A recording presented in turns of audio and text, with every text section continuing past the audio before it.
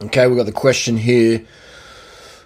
The heartburn. Alright, heartburn is something that is so common. Look at all the antacids and stuff like that out there. It's very, very common.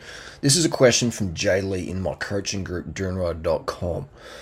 You can ask me any questions. Primarily, people ask me questions about weight loss, cycling, running, relationships, women, men, etc., anabolics, the works, man. Whatever my videos are about, people ask me about retiring at age 37 like I did, things like that, travel, simplifying your life, vasectomy questions, just anything, man. Ask me, please, in the group, DoingRight.com, coaching group. This one's from Jay. Great question. All right. So Jay says, thank you for having me in the group. You're the boss. I'm excited to be here. I paid him to say that. Just kidding. I did. Yes, I did. So I have been having heartburn after eating my smoothies in the morning. I have 7. Okay, so we've got heartburn. Now, Jane's come from a history of, quite horrific digestion experiences. He said he had blood in his stool, sort of like, so he's coming from, some bad places, or less than optimal places. So he's getting better.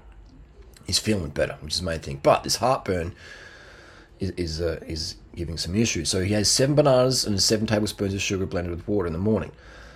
It's been around 3 or 4 months, and the heartburn is on and off. Okay, that's good. So it's on and off, which is some sort of trigger. I'm waiting for things to get better, but I just want to make sure I'm on the right track. Yes, you are. You are on the right track, Jay. When I tell people, they blame it the sugar. So my questions are, any tips on getting the heartburn down, and how long does it take for the digestive system to adapt to a high carb, high sugar diet? Is basically my protocols. How long does it take?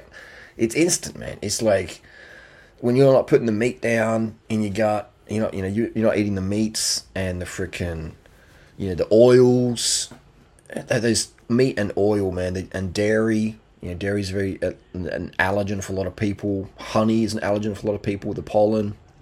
When you stop putting those things down, like within seconds, that your body's like, okay, we've finished that. It's like when we stop hammering our knee with a hammer, or when we stop kicking the tow bar in our car with our shin, that very second, the body can go into healing, okay? Because we've removed the irritation. Now, that's why people have shellfish allergies, dairy allergies, meat allergies, pollen allergies, and then when we miscombine foods, when we have, go and have your Sunday lunch and then you have some watermelon afterwards and go, oh, I've got gut pain, then the doctor or the nutritionist said, oh, you've got a fructose allergy. No, you don't have a fructose allergy, you've got a food combining issue. You can't just mix all these foods together and expect a perfect digestion. I mean, food combining is not recognized by mainstream medicine. It's not. But food combining is critical to managing good digestion and avoiding heartburn. So let's look at some of the factors that cause heartburn. For me, triggers for me would be chili, onion, garlic, being a bit dehydrated, like not having clear urine, stress. I mean, now I'm starting to go into things that can affect anyone out there. So all these things can affect anyone. Can be heartburn triggers, can be clothing. Like if you're wearing like a tie and you're sort of like stiff in a jacket, or you got a backpack on one shoulder and you're sort of, how you sleep as well. If you're sleeping on your stomach or your side, or just something that can trigger it. Your tension in the neck can trigger it. But in terms of food, chili, onion, garlic. In terms of the plant foods, chili, onion, garlic, cacao, caffeine, coffee, tea, guarana, cacao, chili, onion, garlic, spices, cardamom pods. They're the foods in the vegan world that can trigger oil, and I don't want to be bad food combining. Let's say you're eating fruit on top of your starches and stuff. That can definitely cause some issues there. So I would avoid mixing those things together. If you mix all these things together, get your standard diet, what people would eat, and then just mix it all in a plastic bag.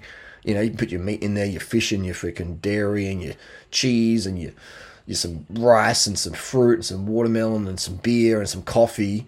Shake it all up and then put it in a little oven of 38 degrees Celsius or whatever, right?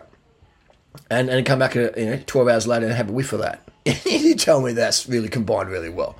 Now do that with just fruit and come back and have a whiff. You know what I mean? So it's a huge difference how we digest food, man. How we combine food is very important. That's why when you leave out Yeah, the animal products. I find that, man. You know, like I've done my experimentations over the years, and you know, I've been on my protocols for like 20 something years, and a few variations here and there, but the same baseline.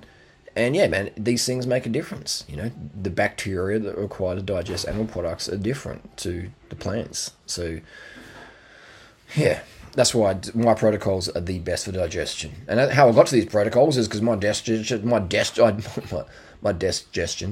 I was eating desks. My digestion was just so horrendous, man. So I was just eliminating things. But I wanted to have elite level performance as a cyclist and runner. Yeah, elite for me, just be able to do whatever I want. And you know, I'm not a gun athlete. I wasn't born a gun athlete. I didn't really train hard. I just changed my nutrition. Looked at my red blood cell count and did things like that. Some manipulation there, and that just what got me to decent, okay level. But I'm definitely not like a natural gun. I wasn't a high school phenom. I wasn't like at 18 and people were like, wow, this person's really good. I was at 18. I was catching a freaking bus. Like 1K to freaking school. When I was 17, I was catching the bus 1 kilometre to school. Literally, I think it was 1.2K when I was age 17, catching the bus to school, you know. And I liked cycling, but I just didn't have the fitness and energy. You know, so that's the deal there. I remember when I was 18, I did a 13K bike ride. 13Ks, and I was knackered, mate. Absolutely knackered. 18, riding 13K. Yeah, so yeah, that's where I'm coming from. But, let's look at some medications that can cause heartburn. Off the bat, you got your SSRI medications. You've got Viagra, Cialis. They can cause it. Some anabolics can cause it, like Winstrol, Stanozolol, Winstrol, Anadrol.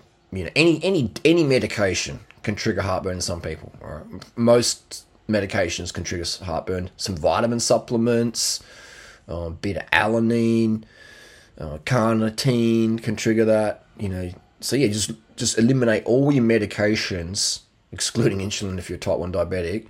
You know, or I shouldn't say exclude them. I should say make note that they could be, they could be the cause of heartburn, people. Okay, they could be the cause of heartburn. It's all about having this bodily awareness. People are like, I don't want to be a hypochondriac. No, it's not being a hypochondriac. It's just being aware. Okay, if I take this tablet. Next day, I've got this heartburn's come back. So with Jay, his heartburn's coming and going, okay, which is great because that means there's a trigger. Some days it's there, some days it's not. So it's, there's a trigger, okay? There's a trigger we're looking for.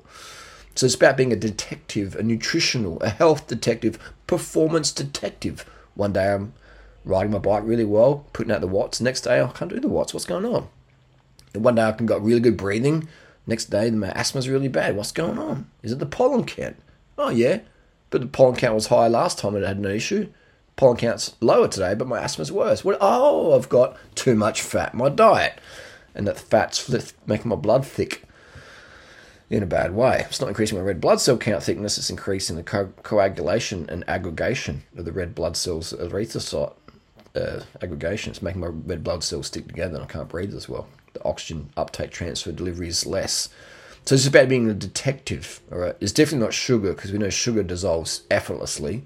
Like literally in hospital, they inject sugar into your veins, all right? They don't inject fat and protein in there, do they? They inject sugar, glucose into your veins. So that's just the deal there. Imagine injecting oil into the vein. It's going to kill you, literally. Literally. If you injected oil into your vein, you would die. That's why, yeah, it's crazy. That's why I'd laugh when they say sugar's bad. But anyway, sugar digests better than anything because sugar's pH neutral. So it also could be unripe fruit, you know. And again, unripe fruit. I mean, I've got some orange juice here, and that's like it's not made from ripe oranges. I can tell they're very acidic. But that's why you're supposed to put sugar in it, like I do every single time. There we go. Shake it up, baby. But it's just, you know what I mean? But I wouldn't drink a lot of this stuff because I know it's acidic and it's probably going to trigger some heartburn. But a little bit's okay with some sugar in there as well. It doesn't give me heartburn. I drink liters of it. Do you ever get heartburn for anything? Yeah, I do. What from what? Chili. Chili. There we go. Okay, chili.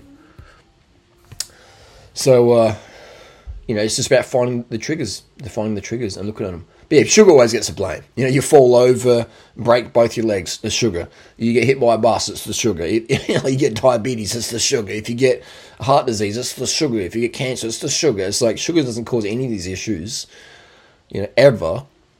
Higher blood sugar may be a symptom, but that's not from sugar. That's from insulin resistance from eating too much fat. But anyway, we digress.